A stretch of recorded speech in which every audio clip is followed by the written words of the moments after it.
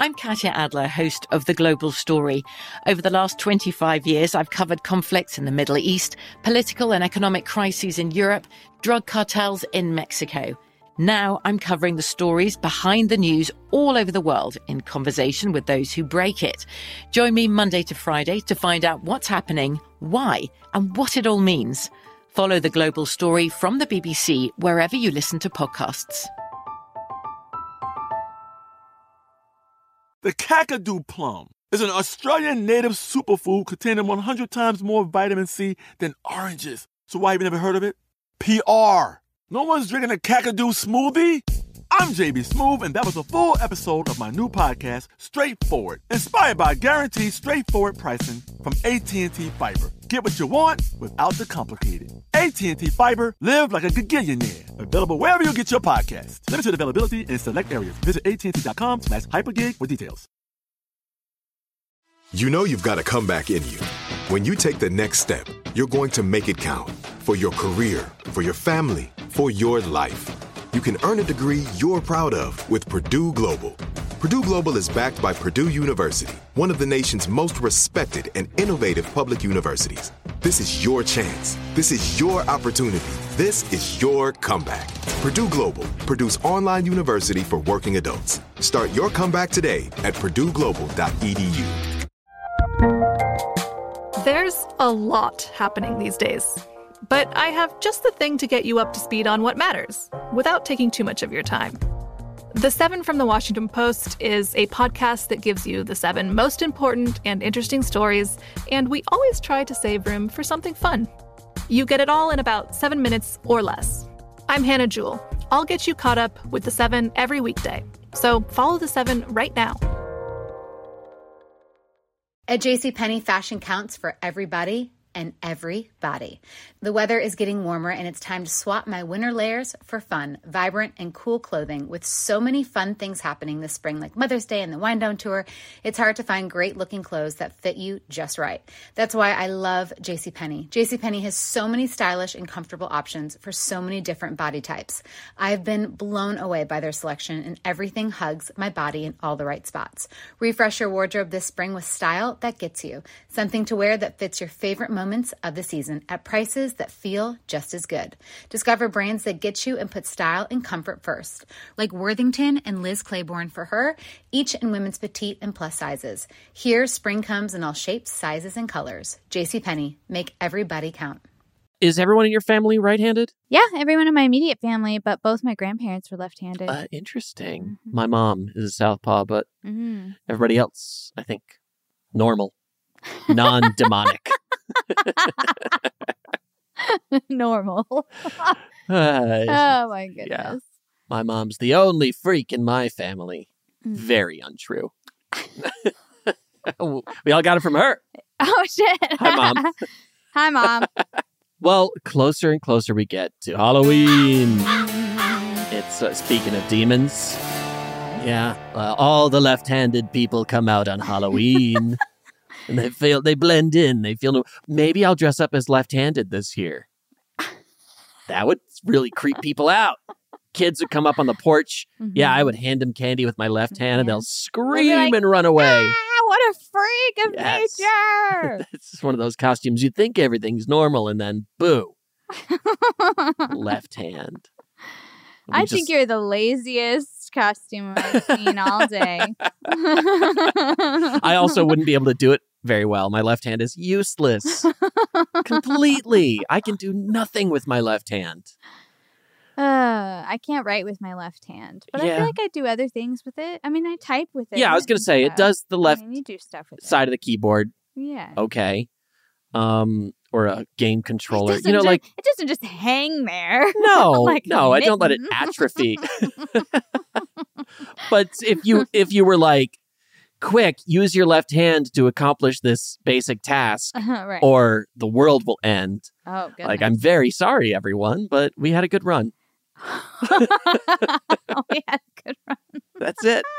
Oh, my goodness. I do when I paint my nails, when I paint my right hand, it's markedly worse yeah. than when I paint my left hand. You know, it's just not a side of my brain that I exercise very much. No, I do feel like it's probably something you can with a concerted effort learned, don't you Sure, think? to be a degree. ambidextrous, maybe? I don't know. think- Maybe I don't it know. is really hard. I feel like those neurons, those nerves, those signals Mhm. are already like hardened into place at my age. Like, I don't think Hardened into place. yeah, there's no flexibility in like the signals my brain is sending at this point. Eli's brain is hard as a rock. Yeah.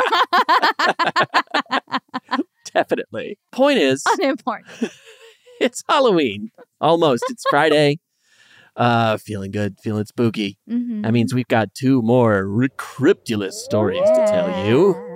And we have a great one for you today. I love this. Very excited about this one. The year is 1324. The place, Ireland. Ooh.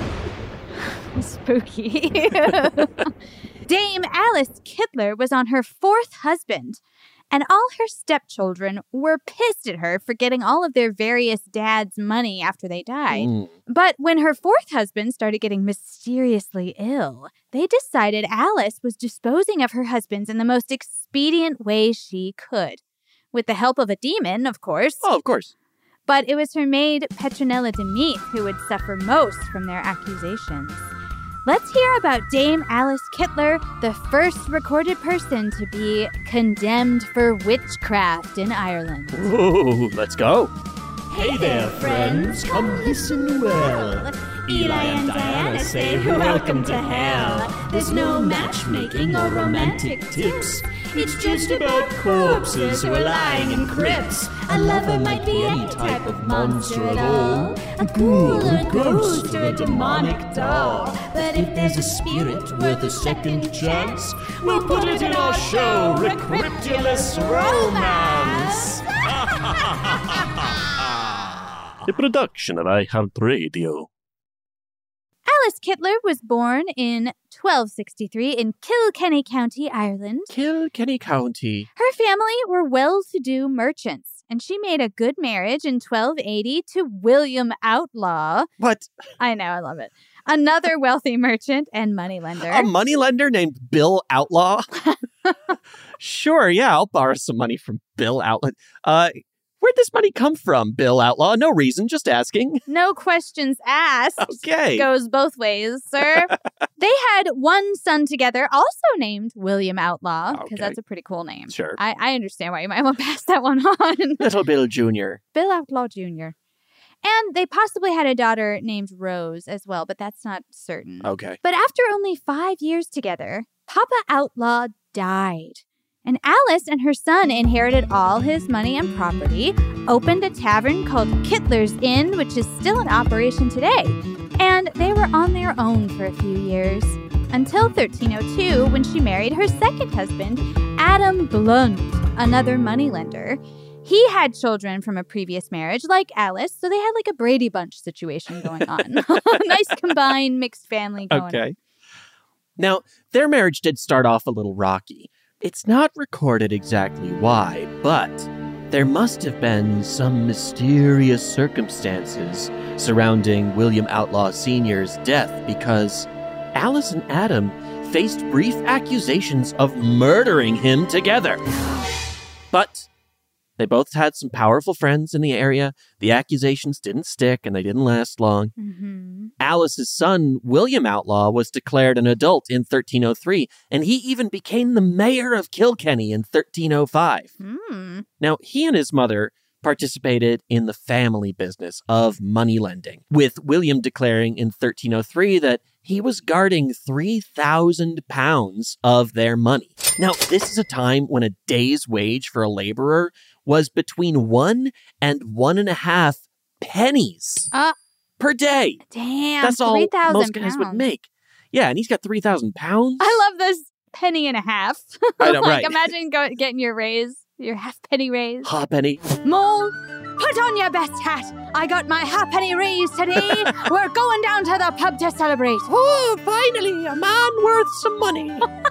A man of substance. I told Ma. I told Ma one day. He'd get that halfpenny raise. He's like, drink or on me. It's just one drink. We're all going to share it. We'll split a glass, please.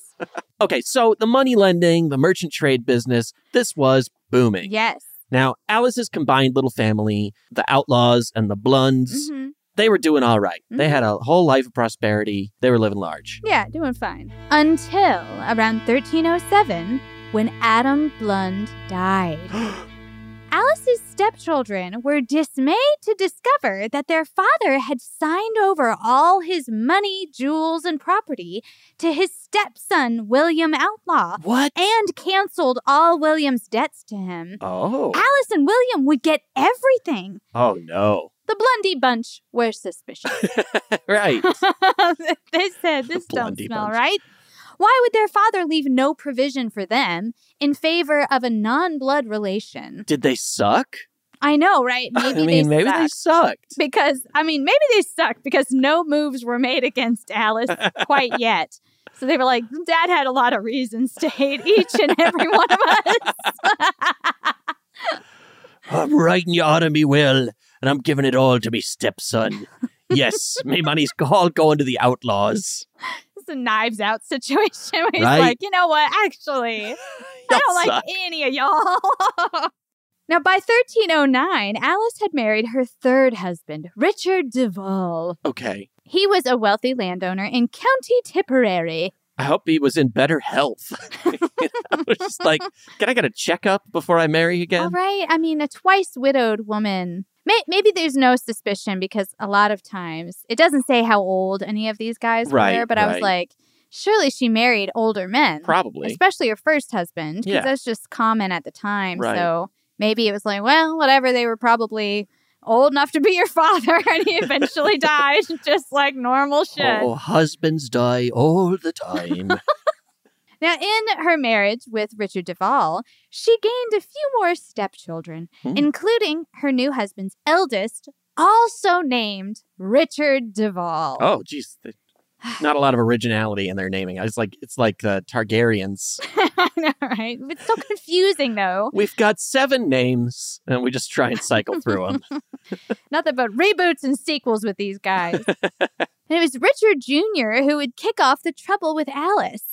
Because when Papa Duval passed away in 1316, Of course. we all predicted he would, Alice decided to use the legal system against the Duval children to get her widow's dower. Oh. Now, a widow's dower is basically money that a wife is entitled to in order to support herself after her husband's death. Sure. And that's kind of in case he forgot to make a will and didn't make any provision for her so that she would normally inherit whatever he wanted her to. Yeah. So usually the default widow's dower was about 1/3 of the husband's estate. Okay. Now, clearly, Alice had not gotten Papa Duval to sign everything over to her or her son, William Outlaw, by the time he died, so she had to take it up with the courts.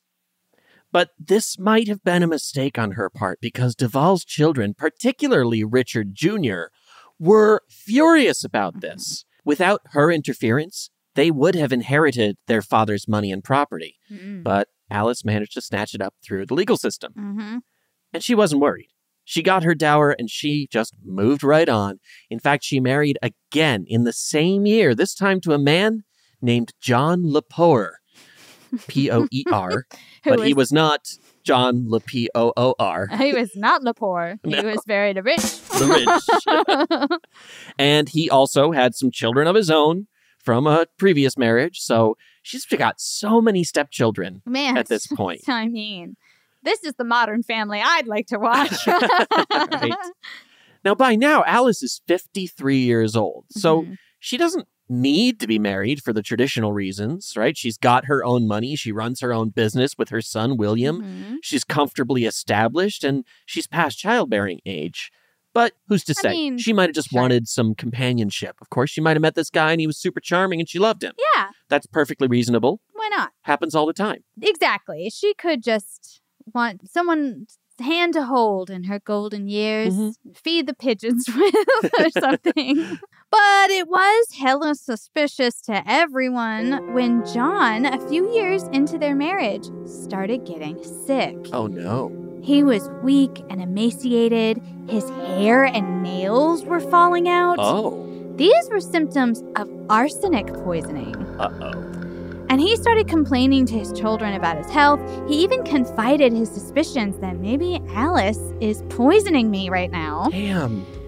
But even so, shortly before his death in 1324, he changed his will to favor Alice and her son, William Outlaw, cutting out his other children completely. Whoa. So the Lepores decided to reach out to the Duvals and the Blundy Bunch and say, hey, y'all don't have any reason to think that your stepmom killed your dads, do you? And of course, they all had the same exact reason. Yes, they're like, absolutely. We all have the same reason. I wasn't going to say it, but yes. Yes, as a matter of fact, 100%. I think she did kill him. Because only Alice and her son William profited from their deaths. So the stepchildren decided that Alice was a cold-blooded killer. And she was marrying and discarding wealthy husbands so that she and her son could get rich. The Irish Black Widow. That's right. Woo! So, what do you do when an older woman crosses you and it's the 1300s? Well, there's one obvious course of action. You accuse her of witchcraft, of course. Duh. No brainer. Now, we should note that men and women back then were being accused of witchcraft. Mm-hmm. It wasn't as much of a gendered term then as it is now. Still predominantly fell on women. Mm-hmm, definitely. But it was not exclusively a term referring to women. Now, all these stepchildren decided that Alice had been using some kind of sorcery to attract her husbands and get them to sign over all their worldly property to her and her son.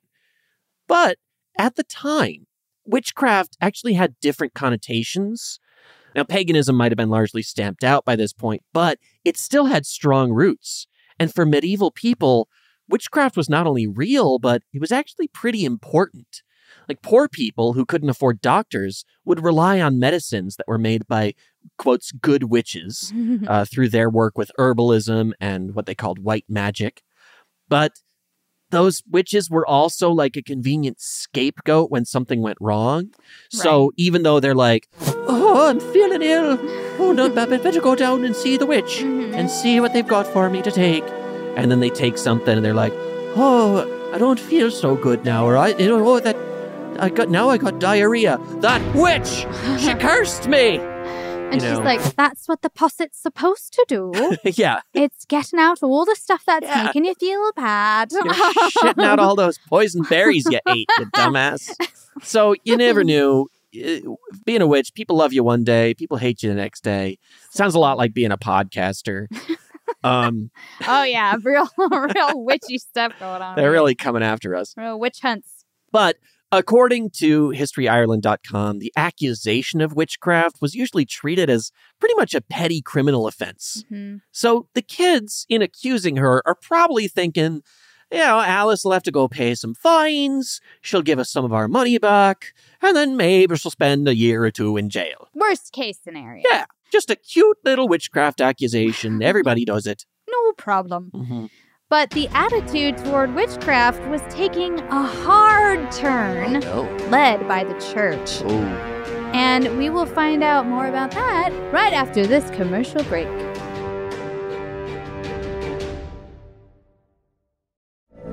From BBC Radio 4, Britain's biggest paranormal podcast is going on a road trip. I thought in that moment, oh my God, we've summoned something from this board. This is Uncanny USA. He says, somebody's in the house, and I screamed. Listen to Uncanny USA wherever you get your BBC podcasts, if you dare.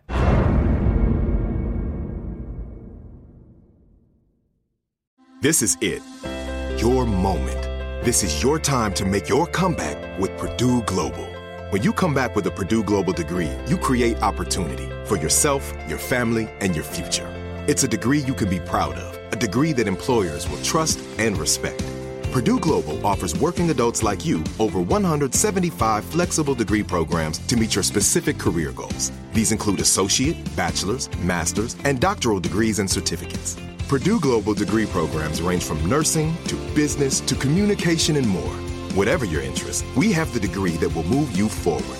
You have the knowledge, you have the experience. Now it's time to get credit for the work you've done and earn the recognition you deserve with Purdue Global, Purdue's online university for working adults. You know you're worth it. We do too. So don't wait another second to get the degree that will take your career to the next level. Start your comeback today at purdueglobal.edu. As the #1 audio company, iHeartMedia gives you access to all. Every audience, live conversations, trusted influencers, and the insights and data you need to grow. iHeartMedia is your access company. Go to iHeartResults.com for more. I bet you're smart. Yeah, and you like to hold your own in the group chat. We can help you drop even more knowledge. My name is Martine Powers. And I'm Elahe Izadi. We host a daily news podcast called Post Reports. Every weekday afternoon, Post Reports takes you inside an important and interesting story with the kind of reporting that you can only get from the Washington Post. You can listen to Post Reports wherever you get your podcasts. Go find it now and hit follow. Hey, everybody. Welcome to Across Generations, where the voices of Black women unite in powerful conversations. I'm your host, Tiffany Cross. I want you all to join me and be a part of sisterhood, friendship, wisdom, and laughter. In every episode, we gather a seasoned elder. But even with a child, there's no such thing as the wrong thing if you love them. Myself, as the middle generation. I don't feel like I have to get married at this big age in life, but it is a desire I have and something that I've navigated in dating. And a vibrant young soul for engaging intergenerational conversations. I'm very jealous of your generation that didn't have to deal with Instagram and Tinder. This is Across Generations, where Black women's voices unite, and together, you know how we do, we create magic. Listen to Across Generations podcast on the iHeartRadio app, Apple Podcasts, or wherever you get your podcasts. Welcome back, witches. Oh. Now, for a long time, the church actually had no official position on magic. Oh. It just didn't believe magic existed. Oh, it okay. was like, it's just some folk rituals and superstitions, nothing serious. Who cares? Wait, you're telling me that the church didn't like something, so they just pretended it didn't exist? Sure. Hard to believe, I know, but that's what they did. All right. So it wasn't until the late 13th century that they began to view magical rituals with suspicion. Pope Alexander IV decided in 1258 that the church should probably handle all accusations of witchcraft because it smacked of heresy. So it shouldn't be left to secular courts. They hate heresy. It is like the thing they hate the most. It's the number one thing they hate. Mm-hmm. And that actually paved the way for the Inquisition. Witchcraft started to be tied to Satan worship. People started to believe that witches got their powers from demons that they would call into the physical realm and then bind to them in various ways. And that's how they got their power. You're telling me that the church didn't like something, so they decided to say that it was Satan worship. I hate to lob wild accusations at the church, but in this case, it's very clear that that's exactly what they did. I guess that this would be the only time they ever did that. Just the once, though. Yeah, exactly. They really learned from this one. Yeah. Now, even though the Inquisition wouldn't really heat up, pun intended, for another century or so, there were some adherents to church law who were very enthusiastic about prosecuting these witchcraft charges. Including the guy Alice's stepchildren took their accusations to, the Bishop of Ossory, Richard Ledred. Ledred. Wow, between him and the outlaws, everybody's just really living up to their names here. Richard Ledred had been made a bishop thanks to Pope John the 22nd. Was it 22nd? Is that real? Has there been that many Johns? Yeah. Okay. It's Pope John the 22nd. Now that's what I call Pope 22. Well, Pope John was real scared of witches because back when John was just a bishop, someone had tried to assassinate him using poison and sorcery. Or probably just poison, is my guess. So he was convinced that witches were out to get him. He told everyone that under his watch, witchcraft was heresy, and the inquisitors should investigate any charges of witchcraft using any means necessary. If anyone was caught studying, practicing, or even talking about using witchcraft, they would be excommunicated. Oof. Now, Richard LeDread was like drooling about this. This sounded, Yeah. oh, yes, Pope John the 22nd, yes, say Yes. more. There can be no stone unturned for order. So he was 100% on board. And he was this really overzealous kind of guy. Total teacher's pet, right? And he believed in the ultimate authority of the church and their right to apply their authority with whatever force they wanted. So when Richard Jr. and all the other stepchildren came to him with their accusations, they were like, hey, our stepmom's a witch. Why don't you go slap her on the wrists? LeDread was more than ready to help prosecute her and anyone in her orbit to the full extent of the law. That's right. And this included all of the servants who worked at Kittler's Inn. They were seen as followers of Alice Kittler. Now, they laid out 7 accusations against Alice. 1, denying the power of Christ and of the church. Because during this period in history, if you were not, like if you renounced your faith or you said you were questioning anything, you were basically seen as shifting toward devil worship. Whoops. It was like you were with God or you were with the devil. There's no other place for you to go. Wow. Number 2, cutting up animals to scatter at crossroads as sacrifices to demons. I gotta wonder about this one because surely they saw some like animal parts at crossroads. I don't think they necessarily did. I think they could have just said it. They could have just said it. Yeah. I mean, who's checking? Yeah. Oh, we already cleaned it up. Right. 3, having sex with the incubus, Robin or Robert Artisan. Huh? This is a demon. Oh. The incubus was a demon. The incubus's name is Robert? Yes. Okay.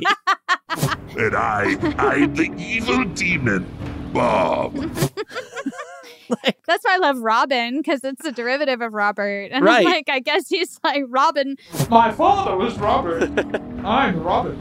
Now, this demon took the form of a cat, a shaggy dog, or a black man. Oh. Usually depicted as Aethiopus, the mystical founder of Ethiopia. Okay. They were like, we need to make sure there's some racist shit in here, too. They were like, It's been a while since we've been racist. I imagine that they're talking to Richard LeDread, and they're like, and the demon, sometimes he would show up as a cat. And Richard LeDread's like, and they're like, or sometimes it was a shaggy dog. Got anything else? Sometimes he would be a black man. Oh my goodness! Number 4. Stealing the church keys and holding secret coven meetings with her followers at night, including her maid, Petronella Demeath, and many others. Burning candles without permission, a heinous crime. And holding rituals to undermine and or overpower the church. 5. Asking demons for advice on witchcraft. No asking. If you're going to do it, you better do it yourself. Alice is like, well, who am I supposed to ask? I also love Dear Abaddon. My son and I are having a bit of a spat. And the 6th accusation laid against Alice, bewitching and killing her husbands to take their money for herself and her son, William Outlaw. It's right there in his name. That one seems like the most obvious charge. Probably the most legit charge of the 7. She definitely tried to kill. I Definitely mean, killed at least one of those guys, and look. probably all of them. I think she did do Speculation it. station. Speculation station. Nothing. She fucking did that shit. Damn. Okay. All right. Gloves are off. We're out of the train now. Okay, and the 7th and final accusation was that she and her followers had placed the intestines and internal organs of roosters, worms, nails cut from dead bodies, and the hair from the buttocks and clothes of boys who had died before being baptized. Mixed all of these in the decapitated skull of a robber, and then created potions that incited people to love, hate, kill, and afflict Christians. Wow. Incredible stuff. What an ingredients list. I Can you mean, imagine for showing real. up at the farmer's market with that? Let's see. I need some roosters. Okay, you've got chickens. That's fine. How about some worms? Yeah, okay, maybe bait shop kind of stuff. You got any nails cut from dead bodies? While you're on those bodies, will you flip over to the buttocks and get me some of the hair? Yeah, I need butt hair from an unbaptized boy's butt cheek. Eye of newt, toe of frog, hair of an unbaptized boy's butt cheek. And a little cardamom. For flavor. Flavor. Yeah, in fact, some of those ingredients were actually immortalized in William Butler Yeats' poem, 1919. So let's hear that section with just a quick stop in Poetry Corner. But now wind drops, dust settles. Thereupon there lurches past his great eyes without thought, under the shadow of stupid straw-pale locks, that insolent fiend Robert Artisan, to whom the lovelorn Lady Kittler brought bronzed peacock feathers, red combs of her cocks. He's like saying roosters, but what I mean is... But what I'm saying is... she's got people's dicks in her hand. She did do it with this guy also. Yeah. Also, I love these like stupid blonde-haired Robert. Like, did he? Why would he? So This he's ragging on this Bob blonde Demon guy. has ugly blonde hair. That's so rude. Well, that was sexy stuff for Ledred. Mm-hmm. He proceeded to immediately call for Alice's arrest.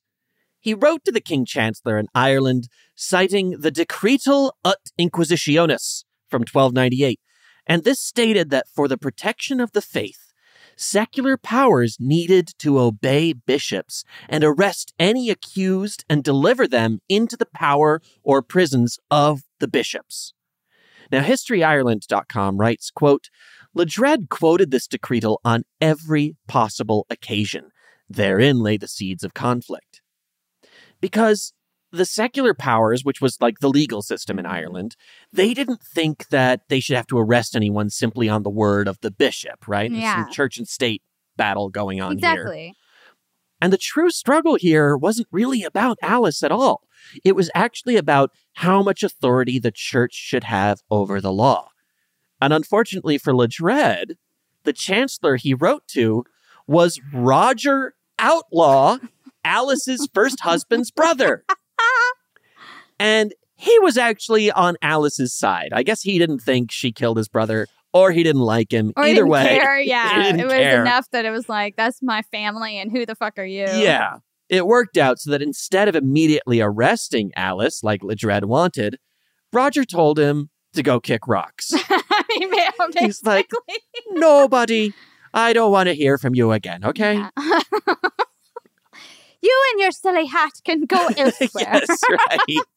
Now, obviously, Ledred is like, no, I'll never drop this case. Our immortal souls are in peril, and I demand you hand over the witch, Alice Kittler, in the name of the Pope. Pope John the 22nd. This guy loved that Pope. And the Pope loved him back. Oh, yeah. They were just birds of a feather. They on had a this good one. thing going on. So Roger Outlaw's like, okay, sure thing. Let me do that. Oh, whoopsie doodle. Turns out there's nothing Roger can do until he held a public prosecution, excommunicated all the accused witches, and also let 40 days go by. Oh, damn. Roger was like, I'm reading through everything. Sorry, it says right here, Section 32, Appendix 9, subsection 54A. But ink was probably still wet on it because he had written it out first. Uh-huh. So Ledred's like, okay, fine. And he immediately sent a summons for Alice to appear before him for judgment. But Alice had already fled from Kilkenny, probably to Dublin, likely to Roger Outlaw's own house. Oh, shit. So on the day that Alice was supposed to appear, Roger sent advocates to Kilkenny in her place to speak on her behalf. Okay. But even though she wasn't there, Ledred followed the legal procedure to the letter and excommunicated Alice, and also charged her son, William Outlaw, with heresy, as well as harboring and protecting heretics. Damn. And he announced a date when William would also have to appear before him, to be judged and excommunicated.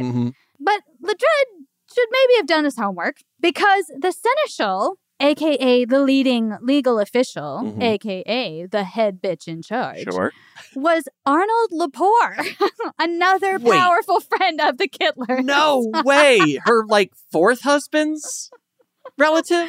Yeah. Wow.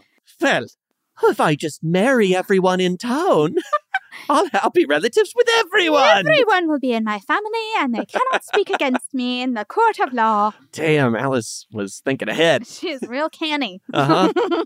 Now, unlike Roger, Arnold did not respond to Ledred with legal runarounds. Instead, he just arrested the bishop and imprisoned him until William's court date had passed. Gotcha. Arnold was like, I tolerate no bitches. Damn. I meant bishops, excuse me. Man, the Lepores, they don't fuck around. No.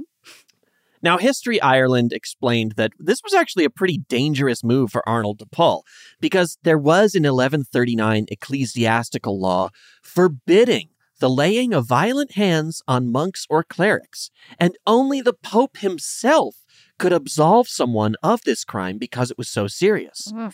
So Ledred decided to make sure that he had every single receipt for this little transgression. When the sheriff, Stephen Lepore, another Lepore. No family affairs going on. Right. When he arrived with his men, Ledred took the warrant and he showed it to everyone present. And he said, excuse me, do you recognize the seal on the warrant as belonging to Arnold Lepore? Just want to get some witnesses here. This is Arnold's warrant, right? You see it, I see it, okay. And then he put the warrant in his pocket so that he could use it to prove Arnold's offense in court. When Sheriff Stephen Lepore suggested that he simply pay the medieval equivalent of bail, Ledred refused, because you see, that would have been an admission that Arnold was entitled to arrest him. It's like when you apologize for something and it's like you're admitting that you did wrong. You did it, yeah. So then, once Ledred was in jail, he placed his diocese under interdict.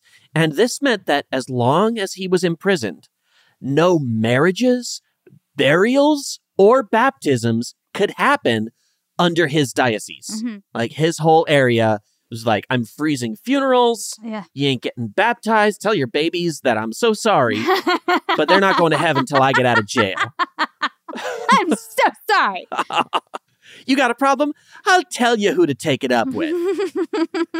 And this was a real problem because medieval people had a total and absolute belief in hell. Yeah. So this is a really serious thing to have this interdict. They're fully afraid that a baby could die unbaptized and burn in hell, that they could be buried without their last rites or something like. Yeah. They're very scared. Yeah. Now, Ledred also decided to have the host brought to him. And in case you're like me and you're not Catholic and you had no idea what this meant, the host is unleavened bread that represents the body of Christ.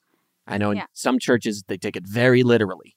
Yep. And that's when you take communion, right? Yes. Is when you get some in your mouth and it's the body of Christ and the blood of Christ with the wine. Yeah. And transubstantiation is that this bread is quite literally Jesus's body. Yes. And this wine is quite literally Jesus's blood. Right.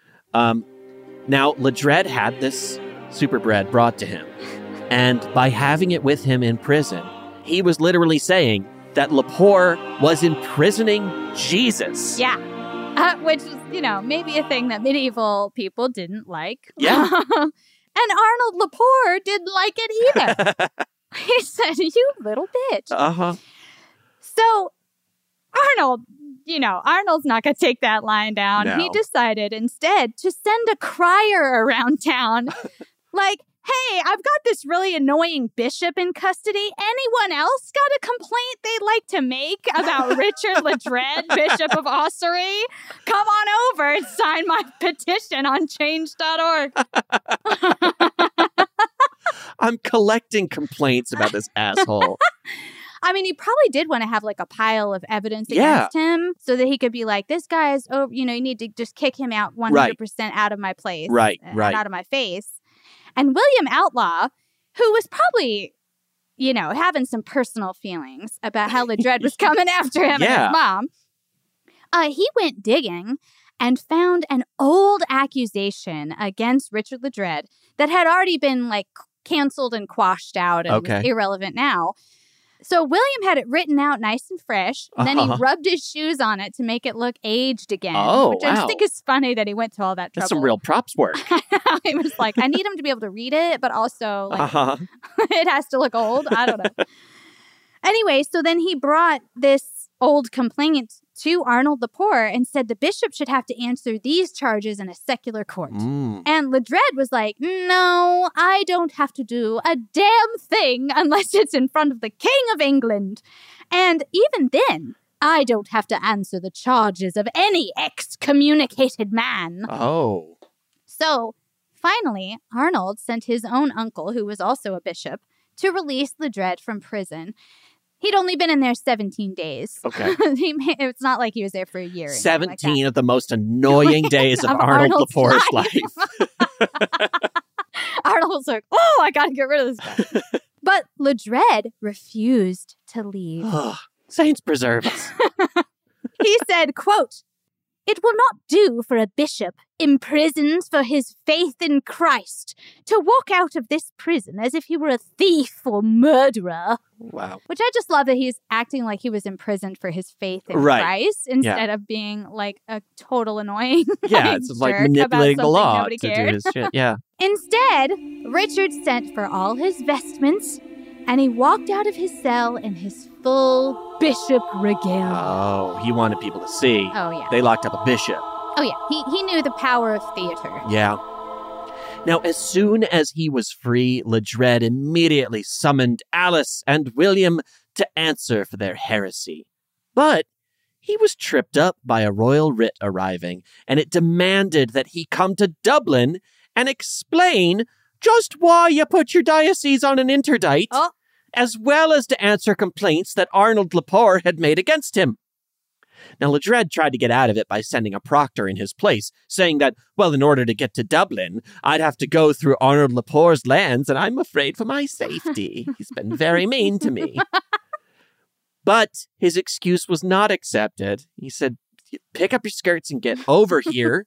His ecclesiastical superior lifted his interdict on his diocese. He said, we're getting the babies baptized again. Mm-hmm. Enough of this shenanigans. And you're like, calm down, Richard. Get back to work. But old Richard Ledred was very stubborn, and he would not let this issue go. Honestly, at this point, probably because it was just so personal. Yes, like he hated Alice and William so much. Like, oh, they got me locked up. Mm-hmm. People be laughing at me. He is humiliated by them. Oh, I think. yeah. Yeah, his ego was bruised. Very bruised. And he had a very, very large ego. Yes. And he wanted to make sure that Alice and William regretted crossing him. He may have lost the battle, but there would be more. And we'll talk about all that right after this commercial break.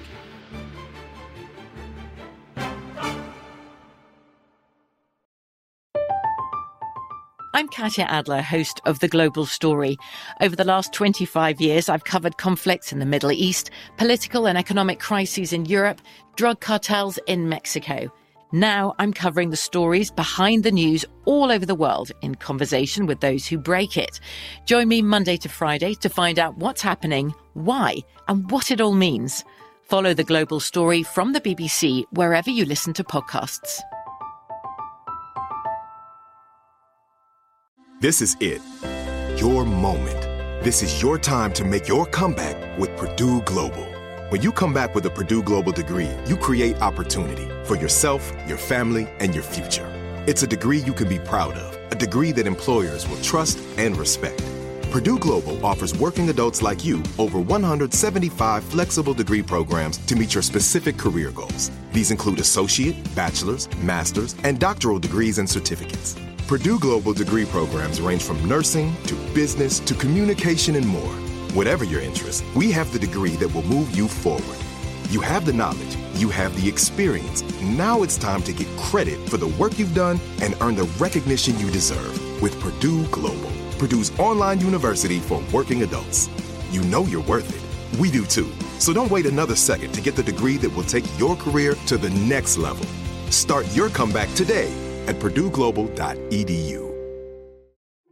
We started talking about this incident. Drugs and officials cover up. You couldn't believe it. From iHeart Podcasts. It's like the police knew who he was before they got here.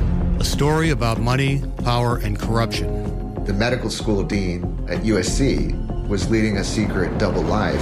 She's breathing right now? Yes, she's absolutely breathing. I'm a doctor, actually. There's no way that guy's a doctor.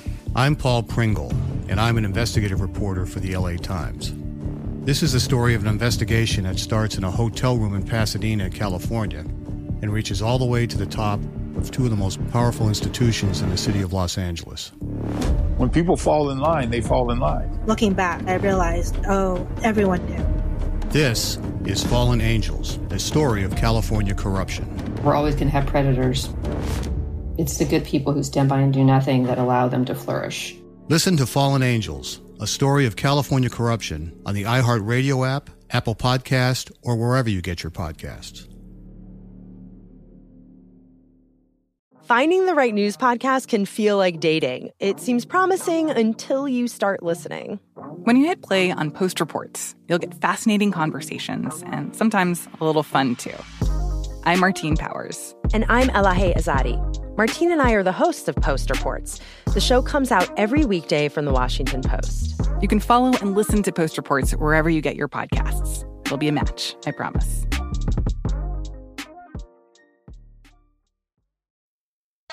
Hey, everybody. Welcome to Across Generations, where the voices of Black women unite in powerful conversations. I'm your host, Tiffany Cross. I want you all to join me and be a part of sisterhood, friendship, wisdom, and laughter. In every episode, we gather a seasoned elder. But even with a child, there's no such thing as the wrong thing if you love them. Myself, as the middle generation. I don't feel like I have to get married at this big age in life, but it is a desire I have and something that I've navigated in dating. And a vibrant young soul for engaging intergenerational conversations. I'm very jealous of your generation that didn't have to deal with Instagram and Tinder. This is Across Generations, where Black women's voices unite, and together, you know how we do, we create magic. Listen to Across Generations podcast on the iHeartRadio app, Apple Podcasts, or wherever you get your podcasts. Welcome back to the show, you heretics. So, Richard LeDread decided to just stir up some shit. Sure, he loves that. He loves doing that. So as soon as Arnold Lepore's court was in session in Kilkenny, LeDread showed up uninvited in his full bishop outfit, carrying the host and the Inquisitionis decretal that he loved so much. Wow. And he was accompanied by a bunch of monks and like his entire cathedral chapter. Basically just brought his whole squad along and was really feeling himself and forced his way into Arnold's court. Oh, my God. Arnold was not amused. He ordered the bishop's ejection, calling him, quote, an ignorant, low-born vagabond from England. Wow. And he also told the bishop that he should face his own criminal trial for all these shenanigans and church overreach. Yeah. Which I think was the real issue for Arnold. Yeah. I think less so was he really that worried about Alice. Right. And more he was like, this is none of your fucking business. Right. What are you doing here? I got a county to run here. I'm trying to Exactly. keep the law in order. Mm-hmm. And you're coming in here with your insanity and your magic books. Kicking dirt all over me. Right. And you're English. And you're English on top of that. And you're English. Yeah. Get out of my country. Uh-huh. Then Ledred held up the host, saying, "Whoa, whoa, whoa, that Christ should be set to stand at the bar. A thing unheard of since he stood trial before Pontius Pilate." The drama. I love him holding a loaf of bread in the air and being like, how dare you do this to Jesus? Not since Pontius Pilate. Oh, my God. I mean, seriously, this guy should have just been for the stage. You know what I mean? Yeah, for real. He was playing this part to the hilt. Oh, my God. Then he pulled out his decretal, and he's like, "Arnold, I know you can read a little. But I'll read this out loud just so there's no confusion and you can't act like you didn't know what I was talking about later." Damn. And Arnold's like, "Ooh," did not like that. Like disc battle they're doing. This is like a full-on. I feel like everyone there was probably just like looked like they were at a tennis match. Yeah, we're like back and there, forth. there. There's bookies. They're taking bets. You know. This is the coolest courtroom ever. I got a day's wage on the bishop. All right, that's 1.5 pennies on the bishop. A day's wage? What a fool! But we'll be rich if we win. Seamus, do a hoppity, I beg of you. So Arnold was like, "Oh, eat shit. I know how to read." Motherfucker. Got really mad and told him, quote, "Take your decretals to church and preach your sermons there." Wow. Before trying to have him forcibly removed. Oof. But Ledred was carrying the host, so any assault on him was also an assault on the body of Christ. Oh, my God. So eventually Ledred left on his own after ordering one more time that Arnold Lepore arrest Alice Kittler and William Outlaw. This relic, this bread of invulnerability, like you can't touch me as long as I'm holding this piece of bread. I know. Is outrageous. I mean, all respect to anyone's religious beliefs. There's nothing wrong with that. It's just this idea that he can just carry it with him wherever he goes, and that makes him untouchable. Come I know, on. but I had to wonder because they also mentioned that in order to arrest someone, you had to actually the sheriff had to place his hand on the horse's bridle or put his staff on them. Uh-huh. And that was how you arrested someone. Sure, lots of ritual. So I'm like, sure, there's a lot of symbolism in things. And I guess it was important for people to take that pretty literally so that you could actually have those agreements. Right. Without having anything written down and stuff. Uh-huh. But come on, it's a loaf of bread. Like, what if he just left it and forgot? Like, he leaves the church and he's like, "I've left the host. Where's my... Let's stop by a bakery really quick and grab a wafer." Like, he could just get any bread and say. Yeah. But I think that's what Arnold is like. The bishop could say anything. And this guy's clearly, he has a personal vendetta at this point. Yeah. Like, so even if Alice did kill some folks, she should face justice. But come on, man. Like, any bishop could name anyone. And I would just have to stand aside. And without any complaint? That's not cool. Like some kind of witch hunt? Like some kind of witch hunt? Well, at this point, Alice Kittler sued Ledred for defamation of character and for excommunicating her, even though she hadn't been present. And the bishop was summoned to the court in Dublin once again. But once again, Richard Ledred said, "No, I'm sending a proctor in my stead. He'll explain my case." He wouldn't show up in Dublin until he was sure that he had support. And finally, he got his wish when he received a royal letter summoning him to appear at the Parliament in Dublin, which would also be attended by a bunch of other bishops. So Ledred showed up, probably, again, his full bishop cosplay. And William and Arnold showed up too, dressed in the livery of the seneschal. So basically, they showed up like Alicent Hightower in her green gown. Like, I mean business. My clothes are a symbol, and you best beware. Yeah, this is my house. Now, they both got a chance to argue their case, with Arnold telling the court, quote, "As you well know, heretics have never been found in Ireland, which has always been called the Island of Saints. Now this foreigner comes from England and says, we are all heretics and excommunicates. defamation of this country affects every one of us. So we must all unite against this man. But it was obvious that the case was gonna go in Ledred's favor. Damn. After all, there were a bunch of bishops there, Right. and in their view, insulting and attacking a bishop or any member of the clergy could not be tolerated. Right. And was a direct attack on church and God himself. They're like, well, if they stop Richard now, then I won't be able to do this exact same thing later. What if I want to do some overreach as a treat? So Ledred was informed that he could pursue his case against Alice, William, and all the other accused heretics in Kilkenny and basically do whatever he wanted to them. Wow. According to historickilkenny.com, Alice, William, many of her friends and servants were held in medieval dungeons in Kilkenny for the trial, and Ledred ordered them whipped through the streets, after which Alice Kittler would be burned at the stake. But Roger Outlaw, the chancellor and relative of Alice and Williams, had other plans, and in the dead of night, Alice's guards were beaten senseless and she was freed. Oh.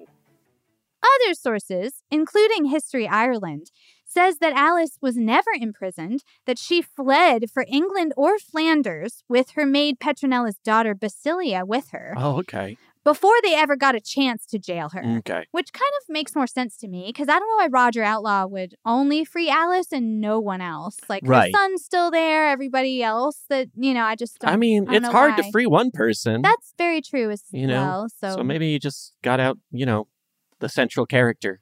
right, the one most likely to Yeah. be killed, maybe, or Right, something. right. I could see that too. Yeah, or the one that would be the biggest symbol for the church's Mhm. power if he did kill True, her. True. Because again, he's like, I got to make sure this doesn't see through to the end, or they're going to feel like they can do whatever they want to us. Yeah. Yeah. Either way. Yeah, either way, Dame Alice Kittler left Ireland never to be heard from again. Wow. Flying away on her broom with a Cackling. pointed hat, cackling into the night. You'll never catch me. You'll never catch me. But her less wealthy and influential friends and servants still had to face Ledred's justice, including Petronella de Meath. Richard Ledred examined all his accused and used the inquisitional law that allowed torture, because secular law did not. Petronella was tortured into confessing that she had witnessed and participated in devilish rituals. She gave detailed descriptions of Alice having sex with the demon, old Bob Artisan. Oh, Bob Artisan. Sounds like a Toyota company. Bob Artisan's Ford dealership. Petronella also gave details of all the potions and everything that they had made together, her and the demon. She also said that Alice had put magical ointment on a beam of wood that enabled both women to fly. Ooh. And get this, a pipe with ointment on it was found by Alice's bedside, providing Ledred a potent piece of evidence against Alice's devilish doings. But in a surprise twist that you're probably already thinking, many modern scholars believe that this pipe was not actually a magical broomstick or a wand, but in fact, this cylindrical object laying on her nightstand, covered in slippery goo, was actually a dildo. So a magic wand. Yeah, its own kind in of, its own way. Yeah. Now look, maybe Petronella and Alice both had never really had any good sex before, so the first time either one of them had an orgasm, they were like, I'm flying! I feel like I'm I'm flying. 100 feet in the air. Or it could just be that Alice actually finding pleasure in sex was enough for the bishop to prosecute and call demonic, right? Because sex was a duty and a chore for women, and that they undergo this just for procreation and no other reason, damn it. So could be that, or maybe it's just another untruthful, unreliable confession born of torture. As we all know, torture, it does not give you reliable confessions. So Petronella might have just been saying whatever she thought Ledred wanted to hear, obviously, to get out of, being tortured. Okay, seriously. And meanwhile, William Outlaw was arrested as well. But his powerful friends forced Ledred to bring his sentence down from flogging and burning to a simple penance. Okay. This actually wasn't that uncommon at the time because heresy was seen as a struggle with the devil. It wasn't something irredeemable. Oh, okay. So if you were accused, that's why it was sort of a petty thing. It wasn't meant to be some kind of horrible demon shit. Yeah. It was something, you need to come back to the light. So they would give you a lot of religious exercises, Right. or you would have to go to mass a lot or something in order to like come on back to Jesus, Billy, or whatever that Reefer Madness song is. It does make sense because if they're like, the devil is the strongest force of evil in the universe, and it's always trying to convince you to do bad things, and it's very hard to resist him. And then somebody does something devilish, and they're like, you're the worst. How dare you? You're like, you just said that it's hard to resist this guy. So that makes sense to This me. is a very human struggle with how much we want vengeance and Yes. people to be punished for their crimes, Right. and how much we want them to be rehabilitated and shown compassion and mercy so that they can become better. Right. I think we always have a really hard time walking that line. We do. Any line, honestly. Moderation is not our strong suit. Yeah. So this is what William got. He was told that he had to hear 3 masses every day for a year. He had to give food to the poor, and he had to pay to have the roof of St. Canice's Cathedral covered in lead. Were they worried about Superman flying over and like looking inside? Why do they want lead all over their roof? I don't know why they wanted a lead roof. That's a very good question, actually.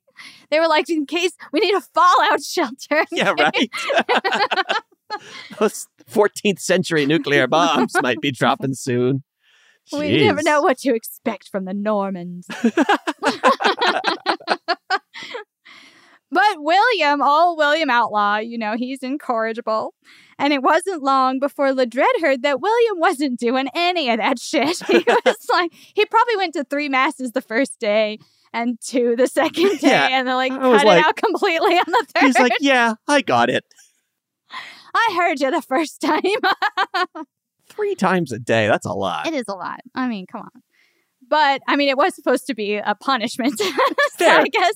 But man, they really had nothing to do back then. Who was holding 3 masses a day? Listen, they did nothing but pray, let me tell you. Those nuns and monks, they wake up at like 3 a.m. just to go pray right quick before they go back to bed. Ah, the Lord's work. So anyway, Ledred was like, how dare you spit in the face of my authority once again? And he had him imprisoned once more. Oh, this rascally rabbit. Now, that same day that William was imprisoned again, Petronella de Meath was flogged publicly 6 times. Her crimes and sentence were read out publicly, and she was burned at the stake for heresy on November 3rd of 1324. Now, considering that Alice and her friends were the first people condemned of witchcraft in Ireland, it's likely that the way the case was carried out and the punishments that were meted out to the accused set the precedent for how all other witchy cases were going to be tried from then on. The burning of witches would last in Ireland until 1895. Ledred never explained why Petronella faced such a harsh sentence when everyone else accused were given penances, or maybe just whipped but then released. It seems like probably his personal feelings got in the way here, and he was just willing to do anything to Alice's closest confidant in lieu of being able to actually burn Alice herself. Or maybe he thought that this extremely harsh punishment would make the other accused heretics realize that he meant business. And it worked with William, at least. William asked the bishop to come visit him in prison, and then he went down on his hands and knees to beg for mercy in front of a bunch of clergy and other people. Damn. Now, Ledred probably really enjoyed this sight because William had him imprisoned and stuff, so he was like, yes, keep begging me. Yeah. So he did release him. He also increased William's penances. He now required him to visit the Holy Land by the first available boat. and increased the amount of the cathedral's roof that he had to cover in lead. Jeez. But in 1332, the roof of the cathedral completely caved in under the weight of the lead. Oh. Was this heavenly irony? Oh. Or was it a magical reminder that Alice was still out there, consorting with demons and ready to kill again?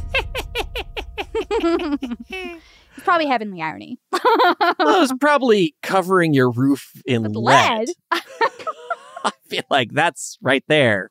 You've asked for it. But if you listen carefully on a full moon in Kilkenny County, you can still hear Alice cackling into the wind, looking for her next wealthy husband. So if you're a wealthy Irishman in Kilkenny County, beware of witchy wives. Beware of Dame Alice Kittler. Kittler. Cool. Such a fun story. I love this it's story. Insane. Witches Churchy and stuff. Church weirdos. politics. Witches and weirdos. Witches and Do weirdos. this one. And Ledred was such a drama queen. Oh my God, what a character. He continued to be in trouble a lot of his life, too. He Yeah. was in and out of Sure. favor with the king and so on, because he was such a goody two-shoes. You don't just act like this for a little while. No. This is your whole thing. Yes. Yeah. This is your whole thing. And he was just so like, how dare, but it seems like he was just very like, just took things really personally. He was very defensive and Yeah. just was like, ugh, Well, he's always ready to be offended. He's such a good like TV villain because he's one of these characters that clearly nobody likes. Mm-hmm. Nobody actually likes him, but he's managed to like manipulate himself into such a powerful position Right. that he's got people backing him up all the time. Mm-hmm. And he has some layers because you know that he's pretty sincere. Yeah. I mean, he definitely had personal feelings, but Right. at least in the beginning, he's like, oh no, this is like a real problem for the church. Uh-huh. I've got to like take care, got to stamp out that witchcraft Uh-huh. at the source type vibes. And so, yeah, I'm sure to him the whole time he was doing the right thing. I hope after he died, Jesus grabbed him, took him aside, and was like, you can't just pick up my bread and walk and wave it around and tell everybody they can't touch you because you're holding on to me. Like, I didn't ask for that. Dude, I am not your human shield. Your bread shield. Bread shield. Even weirder. Also, give me some of that bread. Also. I never took communion. I don't think I have either. I went to a Catholic thing once where they were doing it. I remember being young, and I was like, I didn't know if I could go or not, or if it was weird, or if I did or didn't. So I think I just kind of slumped down in my seat and was like, I don't think I'm supposed to go. But I was, with a friend's family that went to church or something. My parents never took me. Yeah, I think I did a similar where I was like, well, I'm not sure that this is my religion, so I'm not sure it would be appropriate for me to take part. Right.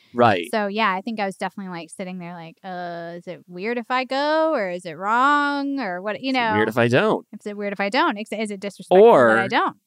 I'm like, 10, 11 years old. Do I want to get some of that wine? Kind of want to get some of that wine. Just to try it. Even though it's, not good. It's probably not good, right? It's got to be the cheapest wine, right? I guess probably depends on the church. Maybe it depends on the church. Yeah. There's like really fancy churches with some excellent they got vintages. Prosecco. They're handing out rosé.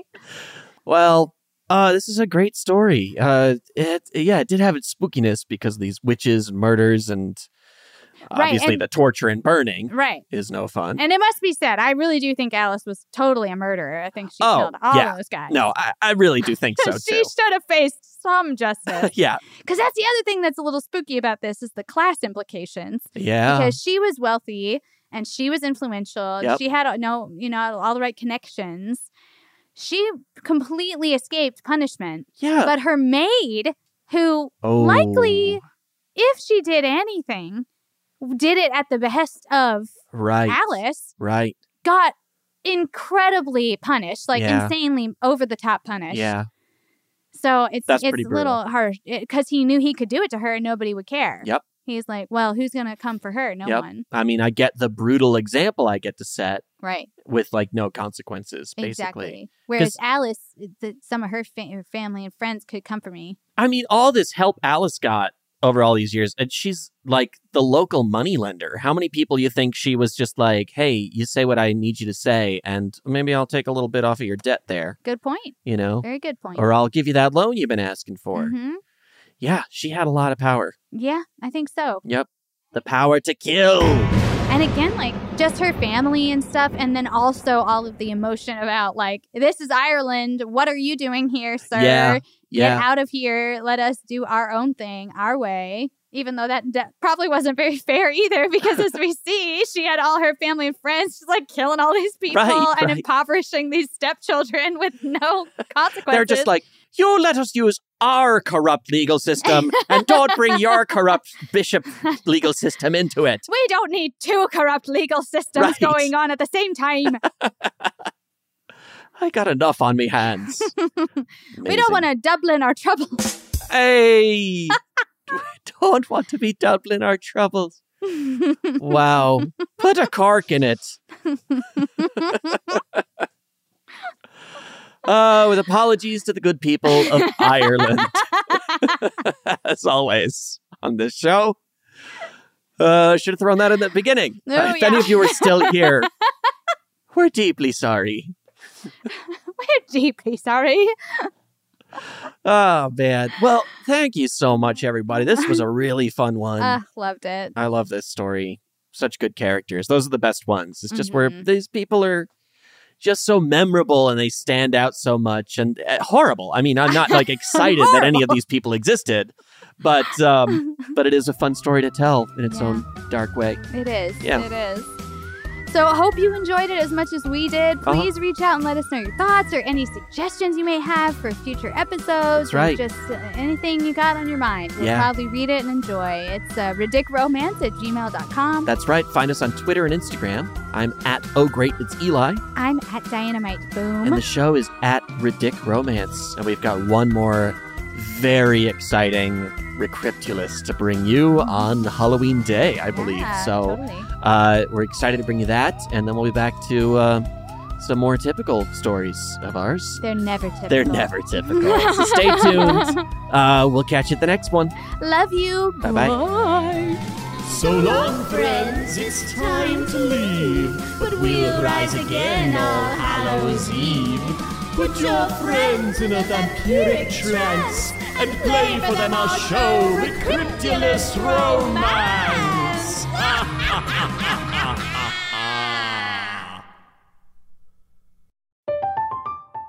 I'm Katya Adler, host of The Global Story.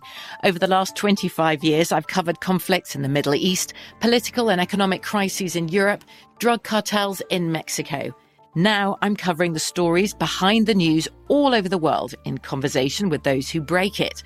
Join me Monday to Friday to find out what's happening, why, and what it all means. Follow The Global Story from the BBC wherever you listen to podcasts. It's like the police knew who he was before they got here. From iHeart Podcasts. Medical school dean at USC was leading a secret double life. She's breathing right now? Yes, she's absolutely breathing. I'm a doctor, actually. A story about money, power, and corruption. When people fall in line, they fall in line. Looking back, I realized, everyone knew. I'm Paul Pringle, an investigative reporter for the LA Times. Listen to Fallen Angels, a story of California corruption on the iHeartRadio app, Apple Podcast, or wherever you get your podcasts. A rested child is a happy child. Sleep Tight Stories is a weekly podcast that brings comfort and joy to families worldwide with calming bedtime stories. The stories are relevant to children and spark wonder without overstimulation, so they can fall asleep and stay asleep. Listen to Sleep Tight Stories on the iHeartRadio app, Apple Podcasts, or wherever you get your podcasts. For a bedtime routine you'll miss when they're grown, Sleep Tight Stories. More Than a Movie is back with Season 2. I'm your host, Alex Fumero, and each week I'm going to talk to the people behind your favorite movies. From The Godfather, Andy Garcia. He has the smarts of Vito, the temper of Sonny, the warmth of Fredo, and the coldness of Michael. To the legend behind La Bamba, Lou Diamond Phillips. When I walked in, I didn't think I had a shot at Richie because John Stamos' picture was already up on the wall. Listen to More Than a Movie on the iHeartRadio app, Apple Podcasts, or wherever you get your podcasts. Discover a new educational and interactive podcast, Stories for Kids by Lingo Kids. Our episodes are packed with fun activities. Right, Elliot? Oh, yes! We went shape hunting around the block, and we found spheres and cubes on the street. That was great fun. Join Stories for Kids, the Lingo Kids podcast, inspiring you to learn while having fun. Listen to Stories for Kids on the iHeartRadio app, Apple Podcasts, or wherever you get your podcasts.